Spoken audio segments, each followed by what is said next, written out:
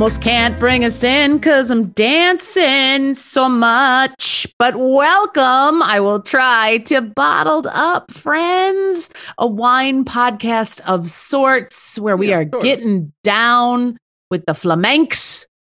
I think the kids call it. I am Jen Waring, and I'm here with me, Sean Linehan. Woo! We're here together, and we are talking tonight. It is chilly. It is chilly when we record. Valentine's Day just happened. We're all ready for Fat Tuesday tomorrow. Woo! And what better time to talk about Spanish Reds? And as they say in Spain, Sean, friends and wine should be old. And I know I feel 40 years older than I did last year at this time, so... That's a very appropriate. I feel like those old Spanish proverbs were correct. In fact, I feel 40 years older than the wine we're about to drink. I wish I had known that Spanish proverb. My family is Spanish, and my grandpa never said stuff like that to me. It was always, "Hey, shut up, kid." You know what's funny is the Spanish proverb right after that one was, "Hey, shut up, kid." And then it was kids and wine should be bottled up and corked. And I was like, shoved in the cupboard under the stairs. Got weird. And then I just closed the browser before I got some sort of computer virus.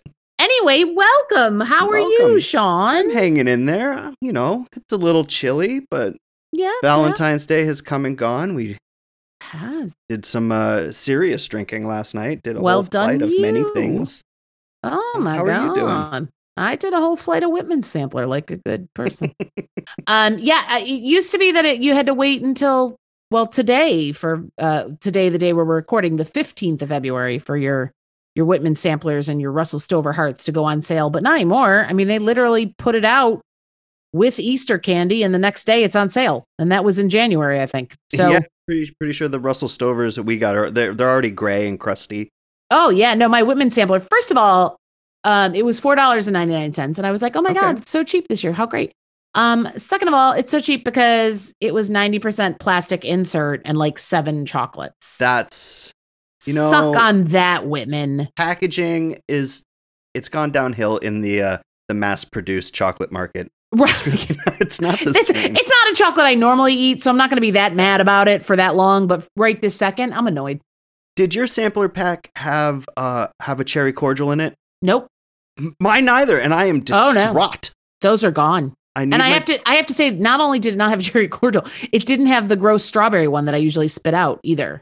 So wins and loses. My packaging with the little slip that tells you what vaguely shaped chocolate represent. It tells me I have a strawberry cream, but I can't find it when I'm looking at the key at the Rosetta Stone of chocolates, and I'm looking at the plastic dividing box. I can't find the strawberry cream, and I'm not upset about it. Yeah, no, I think it's I think that's fine. I just last year at this time I was still had my office job, and my one of my coworkers got roses for Valentine's Day, or got I take that back, got a box of roses, and of course everybody was like standing up, open office plan, like, "Oh, look what she got! Yay! What's in the box?"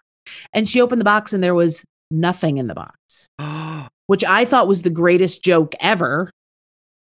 But turns out the florist literally forgot to put flowers in. Isn't that amazing? Because then 3 days later, there was a box of chocolates in the box, but there was no flowers. So I was like, well, you can't eat those chocolates. It's bad luck, which is not a thing, but it made it okay for me to eat all of her Valentine's Day chocolate. Yeah. I took a picture because I was so like, how cute, you got flowers. Like, she just got engaged. I was like, can you imagine if you had just had a conversation with your beloved in which the conversation was like, it's over, and then you get this box and it's empty? Would you not throw yourself out of the office window? Like, I would have literally just turned around and jumped. I would have stepped over the mourning dove that used to live on the ledge and just called it a day. I would have done that with like phone in hand. I'm jumping. Bye. Yeah. All before checking in with 1-800-Flowers.com. Fuck those guys. Fuck those guys. But anyway. Well, on the topic of red things. I was going to say, on the topic of fuck those guys, let's get back to Spain, shall we? Fuck those guys. So over in Spain, Oh, fancy. It's Spain, yeah. There's a Spain. Let's start in the beginning here. Spain's one of those top producing regions. Like, yes, it's one, I was like, whoa, France, where Italy, were you Spain. going with that sentence? I don't know. I got sidetracked. Yeah, Spain is number 3 in every chart that I looked at. It is. For a brief minute in 2013, they were number 1 in the world for wine production. They are still number 1 in the world in terms of acres under vine. So there's more grapes and vines grown in Spain, but they produce less wine. And they kind of trade back and forth with Italy over who's slackers. Most. And one of those most important regions in Spain is the one everybody's heard of, is Rioja. Yeah, come on. Everybody knows, like, oh, Spanish wine, you're drinking Rioja. Sure. And so that's what we went and got ourselves today when we walked into our local It's very cute. It's a very cute label. Mm-hmm. And I did Google the vineyard, and it's a natural vignette with iconic elements for El Coto de Rioja. The engraving includes the deer that receives visitors at the entrance to the winery or the monastery of Imez. You can see it. There's a little monastery in the background of the etching there. I see that. And then apparently that deer works he's like the Walmart greeter of this particular vineyard. Welcome to the vineyard. Have some wine. Don't steal batteries. Aisle 7 is the ladies' supplies. But yeah, I can't imagine that deer is all the time at the entrance. But okay, sure. But it is from El Coto. El Coto, Coto. Yeah, that's probably good to spell. Yeah, and it's lovely. It's a lovely Rioja. It was what, $11.99? $12.99? I believe it was 11 or $12.99. Yeah. Here in New York, and so that's a markup for a lot of places. From $7.99 according to most websites. But you can get really good, really nice value red wine from Spain. It's an underrated market, and they produce just some really fantastic stuff. This one, it's a Crianza. It's a 2016 Crianza Rioja. Crianza means it's kind of the youngest Rioja that they can put on market. It's a baby Rioja. It's a baby Rioja. That means it's been aged for a minimum of 12 years. 12 years. 12 months. 12 months, not years, in oak. I was that's a baby SVU episode. What are you doing?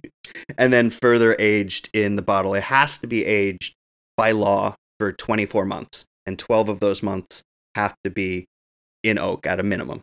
So that's like one of those weird laws, like somewhere in the South, it's like illegal to have ice cream cones on a Sunday. It's one of those laws. Do you know what I'm saying? Like, those are just fun. I enjoy those. This one is following the laws, and it got a commendation in the International Wine Challenge. It got a gold medal in the Mundus Vini competition. Ooh, the Mundus Vini. And I think it's the perfect wine to celebrate Ash Wednesday. Happy Ash Wednesday, everyone. It is the day you'll be listening to this. Or should we call it Ash Wednesday? Ash Wednesday. That's what Jesus would have wanted. We're all supposed to be fasting and in prayer and abstinence. Right, on Wednesday, right. But I think I will just abstain from not drinking. You know what's funny that you say that as you struggle to open your cork? It's open. Good work. For those of us that were raised Catholic, Sean and I both were, and we spent some time looking for a wine that would celebrate Ash Wednesday, something full-bodied, like the blood of Christ. It's terrible. Going straight to hell. Cold on this cross. I've been told that since I was like 8. Anyway, but the Lent, Ash Wednesday kicks off the Lenten season, where you are supposed to give up something for the Lord for 40 days, as he gave up everything, and eat fish on Fridays, just like he did in the desert. My brother used to try and give up Brussels sprouts every year, which is a thing he hates. And I, about 8 years ago, even though could care less about actual Lent, but there's something about giving something. So I started I started doing double negatives for Lent for no reason. No one cares. No one's ever asked. But I would give up not going to the gym. Okay. Right? I mean, I'm not this year, but other years. Yeah, no, because this year I don't COVID. care. Even if it was open, I'd probably not go. I'd still not go. Anyway, one year we did gratitude. I made like right after my divorce, I made like a bunch of my friends. I made my disciples join an email chain of daily gratitudes to stop me from basically offing myself. So everybody did it because they were worried. So it was nice, but I still have them. It's fun. Anyway. That's sweet. It's something you can hold on to. Anyway, body and blood of Christ, Sean. Body and blood. Here we go. Amen. That's nice. So this is Crianza Rioja, 12 months in American oak, new American oak, and American oak imparts a bigger, bolder, oakier flavor than French oak. See, and they say Americans can't get jobs. That's right. Okay. I just noticed that my wine glass is cracked, but I will live. I mean, I'll just drink out of the other side. What am I, an animal? Okay. It smells really nice. I got some of that blackberry and cherry kind of smell. And then you've got that spicy oakiness behind it. Yeah, it's very. If you just do like you don't really drink, you just sort of like breathe it in, like our friend Nadia from British Bake Off we were just talking about. Mm-hmm. She always has her kids when she sifts confectioner sugar. Her kids always come to breathe it in the kitchen, which is the cutest thing ever. But like, if you just mainlining sugar, right? But if you just breathe the air of this wine, it feels very dry. I mean, I didn't drink it yet. I'm just breathing it. Mm-hmm. I'm drinking. I'm like a vampire because they can't drink and stuff. It is dry. It's a pretty dry wine. But it's not. It is tannic. It has a tight structure in your mouth. But it would definitely benefit from food. But it's not undrinkable. This is perfectly drinkable on its own. Oh my God, it's still quite delicious. It's got it's got a little like. Hold on, I'm bad at this game. I didn't say you're bad at it. You're pretty good. You pick out stuff every week. Yeah, no, I said I was bad at it. I don't need anybody's help putting myself down, Sean. God damn it. It's the one thing I'm perfectly good at all by myself. It almost has like tomato something going on. Does that make sense? It's got like a weird, like earthy acid happening. Yeah. There's definitely and I'm just picking tomato. And I think that kind of tied in with so you've got that soil kind of taste to it, and that tied in with the bright acid and kind of red vegetal fruity taste gives you tomatoes. And I mean this I found one description, not of this wine but of just in general, Tempranillo. I can't talk now that I'm all tied up and tongue tied, but I enjoyed that they use the phrase it's a bit rubbery in front of a smacking palate that's tight and racy. Okay. Listen to that. That is an interesting description of Tempranillo. We should point out that and berry aromas, bit rubbery in front with a smacking palate that's tight and racy. That also sounds a little bit like an S&M club, right? A little bit, and a little bit like somebody had a thesaurus when they were writing the description. It is tight in structure. It doesn't open up into a bright fullness right away in your mouth. No. And I think we'll talk about this maybe towards the end of the episode. This is going to do really well if it sits open in the air for a while. Yeah. Like if we had decanted this would be a good candidate for decanting. Ooh. Sean, let's talk about decanting for a moment because I feel like we haven't even brought it up. It's true. Previously. We have not really talked about decanting.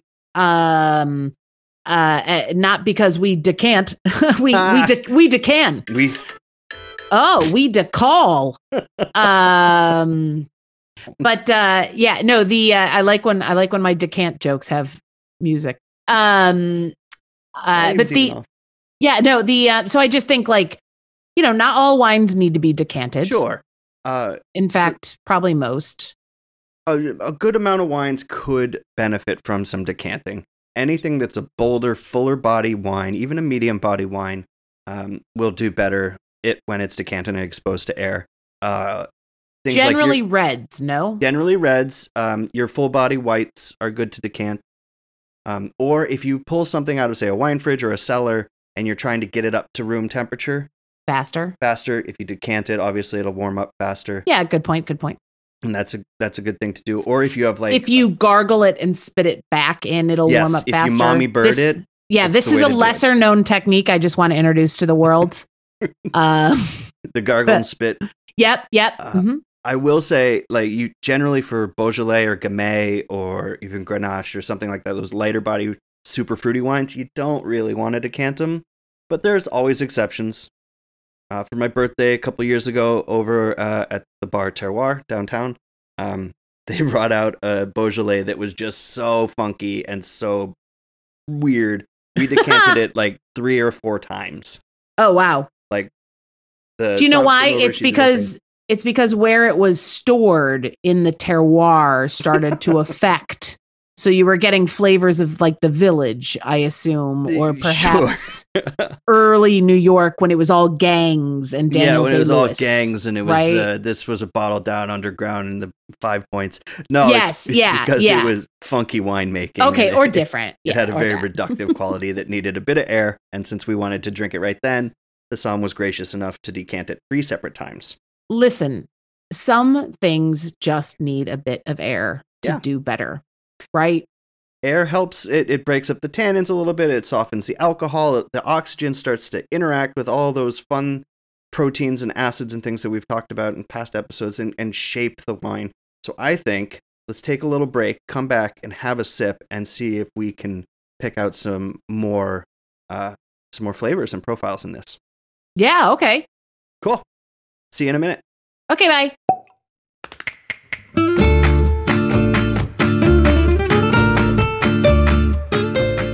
Okay, and we're back. Our wine has been sitting out for a little bit here. I mean, we weren't gone for like an hour and a half, everybody. Like, I don't want to like give away the secrets, but it was like 3 minutes. It was like 3 minutes of us jabbing on Zoom. Yeah. So about onesies. So maybe next time we don't. Maybe we don't take a break. Maybe we just include the people in our behind the scenes conversations. No, we wanted you to be able to make sure that your wine was poured in a glass that say didn't have a crack in it from where you violently did the dishes earlier. Apparently, yeah. Well, you know, sometimes you got those stubborn stains. Mama gets white. Okay, sorry. Yeah, exactly. I mean, well, normally I drink only pure ink out of my wine glasses, so it's hard to get off before you put wine in there. It's funny you talked about the glass. I actually went ahead and changed my wine glass. I was drinking out of our form of an ice block. Ooh, ice luge shots. I was drinking out of our bottled up merch glass, patent pending.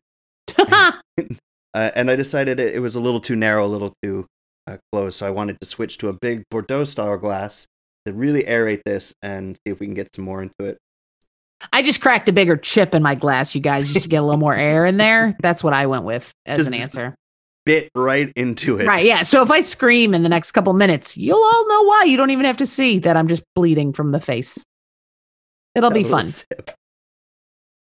What do you think? Different now? Sean's also been doing a lot of swirling, listeners. You can't see it, but there's been a lot of swirling.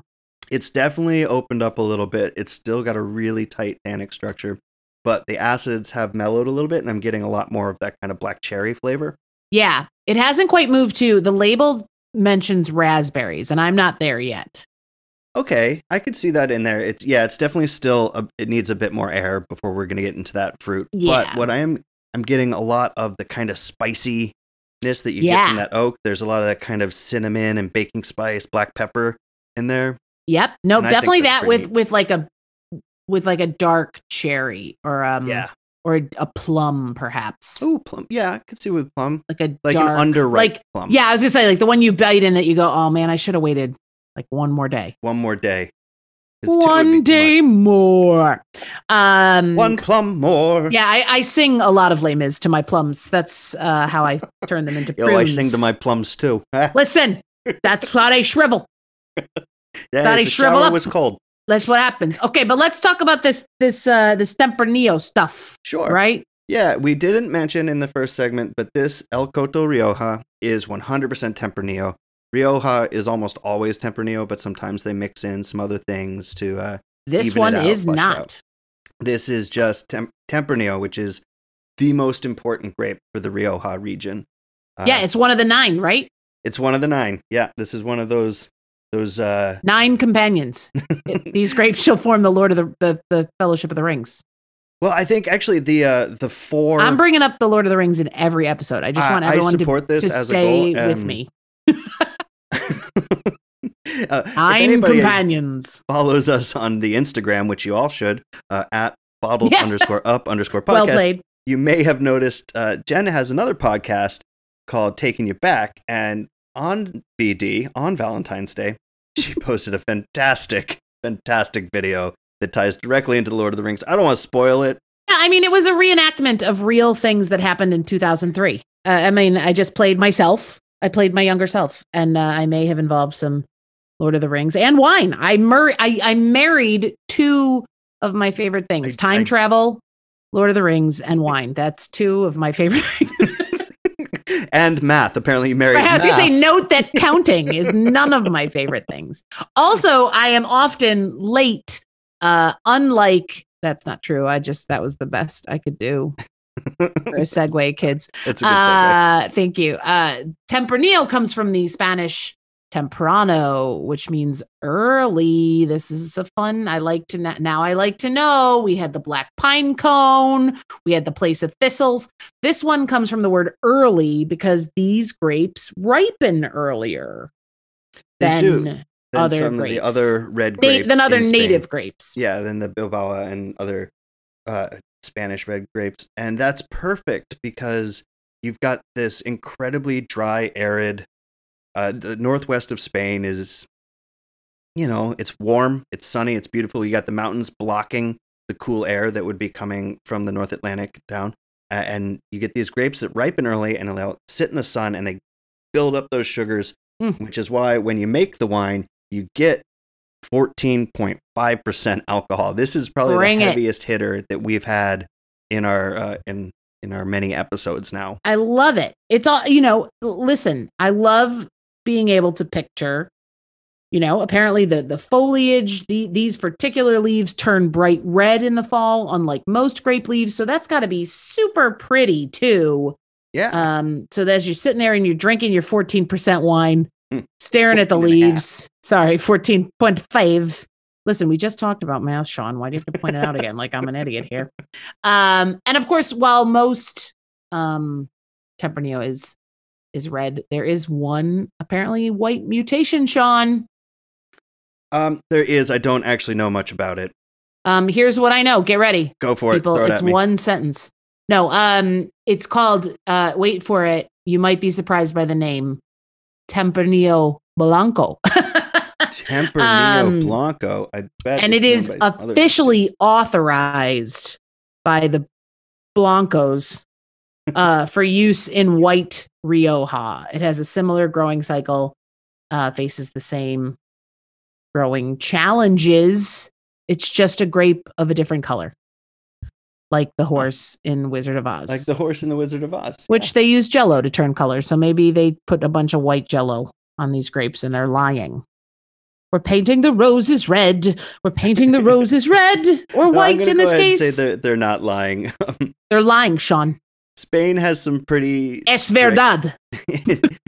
No es verdad. No es verdad. No, but listen, don't lie about my Crianza. Why would I ever lie about your Crianza? I don't even know what a Crianza is, Sean. It's on the label. I just picked a word. I don't know what that means. Then we should talk about why it's on the label. All right, what does it mean?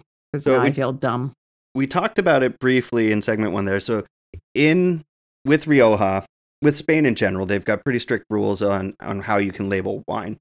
And to be a Crianza, it has to be aged a certain time in oak and so on. And so in moving up into Rioja, they've even stricter laws. Wow. So there are 3 categories, and that's Crianza, Reserva, and Gran Reserva. And that's the grandma. That's the grandma. And Crianza has to be aged for a total of 24 months, a minimum 12 of which have to be on oak. And Reserva has to be 36 months, a minimum, I think it's 24 have to be. Spaniards, I hope you have your pencils out. It's 36 months total aging, with 12 of those being on oak. And then for Gran Reserva, you're looking even further. For Gran Reserva, it's 60 months total. of aging before it can be released to the public. Kids, that's 5 years. Screw you, and you're on bad at math. And 2 years of that have to be in the barrel. Wow. Minimum. Like they could do the whole 60 the whole months time if they wanted to, but they don't have to. So I've watched a lot of Law and Order today, season 2. It's right when Ice-T gets in. It doesn't matter. But so this is like your maximum offender, but who does sometime probation. Yeah, exactly. Right. They might do all 5 years in the big house, but they might get probation. So this would be a really interesting wine to do a horizontal. How would Stabler age this? I'm just kidding. Stabler would break the bottle on the table. Yeah, he'd break it out and kill a perp. And kill the perp. You're not going to let him walk again. And then Ice-T would say something clever like, let's not cry over these spilled grapes. And then his daughter would be like, but Dad. And it would be a dun, mess. dun. So Sam Waterston would take over and the episode becomes a lot less fun. I was like, that's a different season. So I would assume also if you're doing this horizontal tasting, as you mentioned it, which is how I drink most of my wine, folks, horizontally. I start vertically and I end on my sofa, as Jesus intended. But I assume it also changes the price range. Yes, obviously, aging. Oak is expensive, and keeping something for a long time is expensive. So as you go up in Reserva and Gran Reserva, it becomes much more expensive. So if you're looking for value Spanish wine, you're looking for Crianza in Rioja. That's a good way. So that's why it's on the label, kids. That's why it's on the label. So when you're walking through the wine store and you get to the section that says España. España. That's my favorite. You'll see Crianza and you'll see Reserva and you'll see that written on all the wines, not just Rioja wines, but like things from Ribera d'Oro or Rías Baixas or other areas in Spain. Rioja has the strictest aging requirements of the whole country. Rioja is like Hollywood, but backwards, because things will get worth more as they get older, as opposed to Hollywood, where 18-year-olds are playing Grand Reservas. Exactly. Hate it when they do that. It's so strange when they look so young. I mean, also women just look younger in general, but like when somebody looks so young that you're IMDbing their age, because you're like, yep, nope, she's only 4 years older than the actress playing her granddaughter. How is that possible? And yet, in the same show, you've got a 24-year-old man playing the 16-year-old captain of the football team. Right, totally. Totally. None of it makes any sense. 0 sense is made. I may have watched all of the Ocean's movies, Ocean's 11, Ocean's 12, Ocean's 13, really recently, and so this is all very much in my head, because they there's only one age, isn't there? Yeah, and I feel like there's only like one chick allowed in each one of those movies anyway, so it doesn't Julia matter. Roberts. Yeah, that's it. And then I feel like isn't there somebody else in the later ones? No? Yeah. I don't know. It's been a while since I've seen it. But yeah, no, listen, one lady per movie, and can't be older than 40, and she can't look older than 30, but she's better be prepared to pay a grandma. These are the official rules. If you actually... These are the rules. You think that the Rioja rules in Spain are tight. Yeah. I got you tight rules right here. Because these are real. These are real rules. Sean's doing some more swirling. I have to say, it's got very pretty legs. It does. They're thick, but they're quick. Yeah, that was my nickname in high school. Good old chin, thick and quick wearing. That's what the kids called me. That's not a real thing, mother. In case my mother decides to listen to this episode first. That's not true. It is actually opening. Like, I'm going to use the phrase opening up. Like, that's a phrase I use all the time, as opposed to when I was just thick and quick in high school. But no, but it is opening up nicely. It is a different wine than we took a sip of 40 minutes ago. Like, it doesn't make me pucker when I drink it now. Mm-mm. When that first sip straight out of the bottle, the tannins felt like they were crystallizing on my teeth. Yeah, definitely. But my teeth were purpler for a hot minute. Now, I am getting a little bit of that raspberry. A little bit of it's nice. It's a nice, the berries are happening. Yeah. And then on the nose, there's this interesting kind of smell that's developed. It's like almost like cedar chips. Oh, yeah. And I think that's really cool. That enough of the alcohol is burned off now that we're not searing the inside of our nose. I do prefer not to sear the innards of my person. That seems just bad. The outards. Just fine. That's fine. That's different. Yeah, sear the outards. Outards? Outards? Sure. If there's innards, there should be outards. That's just grammar. It just comes to reason. It's got a nice... I don't know what I'm getting when I smell it. Maybe it is cedar. There's a new scent. There's a new scent coming on, and I don't know what it is. A new scent by Rioja. Available at Macy's and the Friends and Family discount. All right, I think we should take the holidays. You get a nice box set. It's got a tiny glass of wine. It's got the cologne. It's nice. Estee Lauder, you need to call us. I think we're onto something here. Estee Lauder, if you sold wine with a face cream, I would still buy that shit. Or our friend Ethan Steinman with Artistic Finance, he wants us to make our own wine. What if we did perfume? What if we did wine and perfume somehow using... I once had a cauliflower dish at a Greek restaurant in which the conceit of it was that they used every part of the cauliflower. Like they used the cauliflower to almost make like a risotto. And then they even like fried the leaves to make like a wilty crisp on top. It was outstanding. My idea, similar. What if we did that, but with grapes? We somehow use some of the grape to make wine. We use some to make a skin cream. Maybe we use the vines to make a pocketbook. I don't know, but we've done all the things. We'll take a break. We'll think about it. We'll think about it. Sean is stunned, and that's fine. I've stunned him with my idea. Yeah, I'm because usually the leftovers from wine get made into livestock feed. Okay, well we're gonna do something different because cows don't need this. They don't. You know who needs this? We need this. And I think we should take a minute to step away and go get some of this. Yeah. And we'll be back in a few to wrap up our talk about Tempranillo. Oh my gosh, welcome back, fans. We're here. I have chipped away at almost my whole glass, and I'm just basically drinking out of the stem at this point. It's really impressive. Thank you. I'm getting literally a drip at a time so that I don't cut my face up. No, I'm just kidding. Yeah, we're still very much enjoying. Our break was 3 whole minutes. Yours was 3 seconds, but we're very much enjoying our El Coto Rioja. Listen, it's very nice. Yeah, Spain makes a nice wine. There's a reason they're number 3 in the world, and there's a reason that they plant so many grapes because they're good at it. And I have to say, this is the funnest wine we've done so far because every time I've taken a sip, listen, it's a different wine. When you're out and you're drinking, you're not paying attention. You're drinking. You're staring at the cute people. Remember when you could go out and stare at cute people or talk to the bartender? People? I don't remember or cute like people. Joke with people. Like you could do the things. You did the things out with the people. And we can't do that anymore. But you weren't maybe paying attention. But now, say when you should be paying attention, like when you're hosting a wine podcast, every sip of this wine has been different. Like I'm now getting a slight, Sean. Okay. In case you're going to yell at me about this, we're moving towards almost a port smell for me. Yeah, the nose. You're getting a lot more of the oak. Yeah, so, and with port, you get a lot of that because it lives for so long. Yeah, in oak, and it really takes on those vanilla. And it's same grape. It can be the same grape. Yeah, not always, but yes. But so like it's moving towards that like warming, full. We're open now.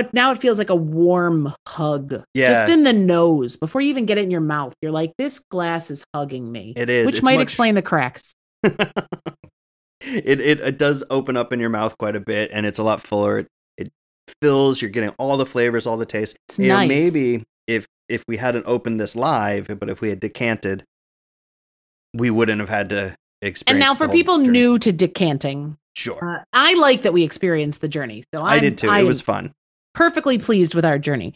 But for people who want to, maybe do it differently and decant from the start, but perhaps have never decanted, can I just decant in a ball jar, Sean, or say my blender? What you want, don't go for the blender. If you go on the YouTubes, you can find videos of like really snooty somms decanting in a blender. Okay, if you go on the YouTube, you can find videos of whatever you're looking for, people. That's also true. So stay away. Don't do it. You want, for a red wine like this, for a high tannin, big bodied red wine, you want something that is going to provide as much surface area contact with air. So my red wine decanter kind of looks like an upside down T. beautiful. Yeah, Narrow if you neck, I feel like most people have bottom. seen them. It's like it's like if you were putting in a vase something with a huge root structure. Exactly. You decided to vase it instead of go plant it outside like a normal human. It just has a huge. It's got. It would be wearing apple bottom jeans. Exactly. You want the full. Perhaps flare. not boots with the fur. You want the flare. Yeah. Because that'll allow the oxygen and the air to interact with the wine more readily. I mean, you can if you want. If you got a big ball jar, if you've got a 750 milliliter ball jar, go for it. But it's not gonna be because that's a straight no. This one listen. I like big bottom decanters, and I cannot lie. You other wine nerds can't deny. But on the flip side, if you're decanting when a wine walks in with an itty bitty waist, okay, I'll stop. I'm sorry, but yeah, you want your decanter. And it's upside down because to look like it has a big butt. Get it? But if you're decanting something because it's old or maybe it has a lot of sediment in it, you want a much narrower vessel and a coffee filter. And coffee filters do help. Traditionally, you can also just candle it. When you see the sediment start to flow into the neck of the bottle, you stop pouring and you lose that half inch of wine, and that's fine. No, it isn't. Get all the wine, people. Squeeze it out. Do it through a coffee filter, and then wring it out. Wring it out, but over your mouth, just so wring it into your friend's mouth. This is what happened to the beard. And like in our last episode when we talked about how he had to drink white wine because she was sick of seeing red stains in his beard. Now we had figured it out. Why. It took us a whole extra 2 weeks to figure it out. To figure that out. Man, and those Romans, they sent us an archaeological... They're insane. They certainly are and were. In 2 weeks from now, we'll be like, remember the Phoenicians in 1900 when they moved grapes to the peninsula of Spain? That's why they used coffee filters. And everyone will be like, they're drunk. We should point out that what Jen just said is true. Yes. Some of the history, I like to get some of the facts and then make up the rest. At this point, we're doing drunk history. Yeah, that's fine. That's fine. No, it was the earliest evidence of grapevines in Spain was approximately 1900 BC. Yeah. That was also before Ash Wednesdays. Yeah, BC. Yeah, before. It was not just before Christ, Ash but Wednesdays. there was no Ash Wednesday until there was AD. No, until there was a D. No, it was the during. It was the right GAL section, the Jesus Lives section that the Ash Wednesdays. That's when the would have been thunk of after the donkey riding through with the palms on the Sunday. Okay. So, what's nice about Ash Wednesday is the day before when we eat all the pancakes for Fat Tuesday, because then we're supposed to give everything up for the Wednesday. And I would drink this whole bottle with a stack of pancakes. I think you should drink this whole bottle. Is this a real pairing? No, but why not? I think with a savory pancake. Oh my God, I'll put bacon in my pancake. Put bacon in your pancakes, or if you want to go a little more European and make your thin pancakes, crepes. Oh, my crepes. My brother makes a delightful crepe. Isn't that funny? You pair it with some jamon iberico, some Serrano ham. Like, this would be killer with jamon iberico. I mean, most things are killer with jamon iberico. I was going to say, first of all, can't go wrong. But second of all, if somebody walked in here with a lovely charcuterie, I was trying to say it like the kids are saying it now, charcuterie. Yeah, which is stupid. Stop it. Kids, grandma says, this Grand Reserve says knock it off. So, but if somebody just handed me right now a plate of like Serrano ham and maybe some nice hard cheese. I would go for a manchego, an aged manchego. Yeah, a nice salty. Yeah, salty sheep cheese. That would be, or shall I say, this fantastic. This would be also in Minnesota, but this would be so good with either of those things or any sort of like. I mean, this would be nice with a nice pork chop. Yeah, probably roast pork, especially if it's my God, yeah. Especially with some sage or rosemary in there, like those really herbal flavors. It would go good with that. Any sort of fatty meat. Grilled carne asada kind of steak. Ooh. This would be delicious with that. So what we're saying is bring this right into your neighborhood Chipotle. Take this to the Chipotle's. Just get a carne asada. Just get it in a tortilla, no tortilla. It doesn't matter. Get it in your salad. Get whatever you want. And then just drink this wine. It's illegal. Don't do it. But yeah, fatty meat would be good. A nice salty cheese, I feel like would be nice. Even a hefty vegetable dish. Like for people who are all like, man, meat's bad. Yeah, I mean, I would lean. I feel like it would have to be hearty. Yeah, like a portobello steak. Like which I think is gross because mushroom. But let's say you were eating that. Yeah, like a nice portobello. Ugh. Or some sort of like maybe a nice risotto with like lots of mushrooms and herbs. Paella. Or a paella. Yeah. With all them heavy on the saffron and stuff. So the point is, Rioja is highly pairable. It can go with a lot. Yeah, it can go with a lot of stuff. Everything from pancakes to paella, kids. The two P's. Yep, pancakes that's and paella. If we ever write a cookbook, if we ever pair a cookbook with this blog, it's going to be called From Pancakes to Paella. Wine is delicious. You know what is not delicious? Wine cookies, Sean. I made wine cookies this week. I shared them with you. They were gross, ladies and gentlemen. Don't make them. My husband came into the bedroom eating one the other day. That's not a euphemism. He was actually eating one of my wine cookies. Standard domestic life here. I was still in bed reading the news, and he had been up for some time playing video games. Normal stuff. Walked in with the cookie in hand. I don't think he had taken a bite yet. He was kind of leaning against the door, and he took a bite, and he goes, "Ha!" First of all, they looked like gross. Yep. I warned them when I gave them away that they were gross. I had seen on an Instagram. Not everything you see on Instagram is true. You should, of course, follow our Instagrams, both our personal and our bottled up one. But you probably already do. But or on a Facebook or, read the blog.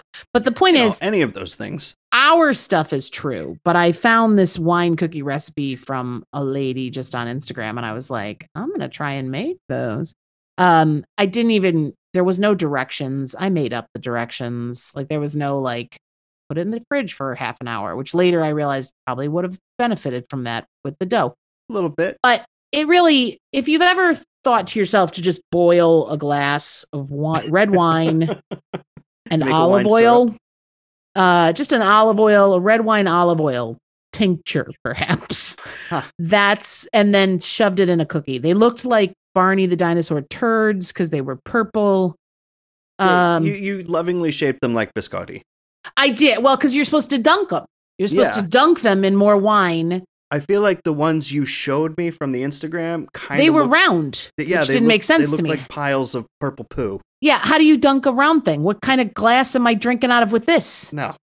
Stupid. Not dunking in a ball jar here. Listen, dumb.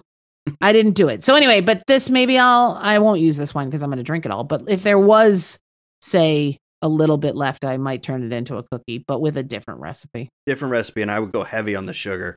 Because this is not a sweet wine. This is very, very dry. No, yeah. But it might, sometimes when you cook, make the sweetness is going to cook off anyway. So maybe, listen, I don't know. They're gross cookies. People don't make them. That's my point right now.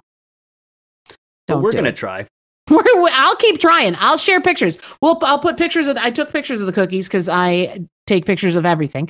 So I took pictures of the cookies, which I will put on the Instagram later. So you people believe me when I say get on the Instagram and check out our fun posts. We do a lot of silly stuff about the wines we're drinking. I don't know if they would guess that from the podcast. But if our faithful listeners out there have been cooking with wine, or we want to know about it, or if you make art with wine, I know some people who paint with wine. Oh my gosh! Let us know about it. There was an episode of Criminal Minds where he painted with blood. Different, but same color. I assume the same color structure. Yeah, no, we just want to hear from you. It's really fun to hear from the people that are listening to us, and to maybe you have questions that I will make up answers for. One time, Sean, my brother, who's very serious and answers questions with a lot of thoughtfulness. I asked my brother when he got engaged, I said, how did you do it? And he started the discussion by talking about white gold versus regular gold. And I was like, put Kelly on the phone. Okay. I'm done. But he's great at math. He's the more serious one. And so my nephew, when he was about 3 or 4, we were visiting my grandparents' home, and there was a boat outside, just a trashed old boat that my grandfather had left there for 20 years. Anyway, at that point, it's a lawn feature. Sure, totally. And it was just missing some flamingo legs or a gnome hat or both. Anyway, but my nephew asked my brother, how do boats go? And approximately 40 minutes later. Oh, wow. Jet propulsion was discussed. It was the correct answer, is what I'm saying. He was excited to answer it. He knew the real answers. He knew about every acid in the wine bottle, Sean. I'm doing a big wink. But he knew all the stuff and he answered it. And then my 4-year-old nephew looked at me and said, Auntie Jen, how do boats go? And I said, do you see those holes on the side? Gnomes live there. And when the boat goes in the water, they fart. And the fart bubbles move the boat. And my nephew giggled, as nephews are wont. And then he turned to our mother and he said, Nana, if you want the real answer, you ask Dad. But if you want the fun answer, you ask Auntie Jen. And my mother was like, he's got you two down. And I feel like that's a little bit where, ask us questions, folks. I'll tell you, it was gnomes farting in a bottle. And Sean will be like, no, it was lactic acid. Knock it off. It was malolactic fermentation. Come on. It's not fermentation. Isn't it transgender? What was it? There was conversion. I knew there was a word you liked better than fermentation. See, I pay attention. You've learned so much in these 10 weeks that we've been making. Can you imagine if I gave a lecture right now? Malolactic acid is transgender. What? Where did she study? Make her stop talking. Maybe you should get some grape juice in your beard. You can get it out by switching to white wine. I would have all the answers. I think we should do an episode where you teach me about wine. Listen, and I make fart jokes. Don't think that I can Google like a mofo. So you can't ask anything. But the people could ask us questions via our varying social media sites, and we can both answer. And you can get the fun, correct answer that we give you in your ear holes. Yeah. Ask us questions. We're always we walk into the wine store and we go, okay, what should we talk about this week? And Jen goes, I don't know, that label's pretty. And yeah, like, great. That was like a real reenactment right there. Let's shape this episode around Rioja. Yeah. No, it's good because I also think that what's great about that, and what those of you listening might find great about that, if I do say so ourselves, is that that's how most of us walk into the wine store. Somebody knows a little bit and is like, yeah, we're having paella, let's get a Spanish wine. And somebody else says, okay, but this label, because it's the prettiest. Yeah. And then they go, how much do we want to spend? So I think that that's how lots of people do it. And I think if they could be armed with a few more facts when they go in, they'll know to get this beautiful Rioja that we've been drinking. It's a lot of fun. Decant it a little bit before they drink it, because unless they want to do the journey. Unless you want to go on a journey with your wine, but you got to have some patience. You do. Because I got to say, usually at this point in the episode, Jen and I have had 3/4 of a bottle of wine. And we have not this time. I've had a glass. Yeah, that's different. I mean, we're going to keep drinking, friends, so don't worry. But don't worry. Yeah, fear not. Fear not. We will finish this bottle separately and together. But it is definitely, now you can hopefully pick your Spanish wine with a little more confidence. And then can we have guests? We can't have guests.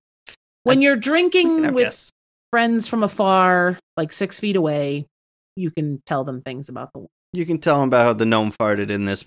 And that's why the Phoenicians brought Monastrell to Spain.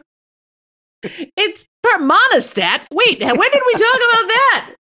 Monastrell, that's another grape. It's another Spanish grape, and it's another episode. And with Thank God, yes. we can't do that now, kids. You'll all be exhausted. Thanks, everybody, for tuning in and listening to this episode of Bottled Up. I'm Sean. I'm Jen. Cheers. Cheers. We'll talk to you soon. Hey, and thanks for listening to this episode of Bottled Up. If you had fun or liked what you heard, please make sure to like, rate, and subscribe on your favorite podcasting app. Those likes and subscribes are huge at pushing us up the podcast list and getting us more listeners and then more sponsors and better wine that we can tell you about.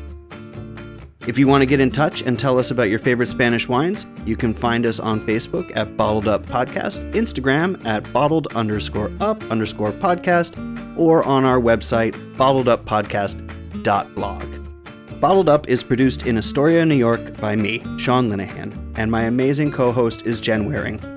Information on this episode's music can be found in the show notes. Until next time, stay safe, stay warm, and drink up.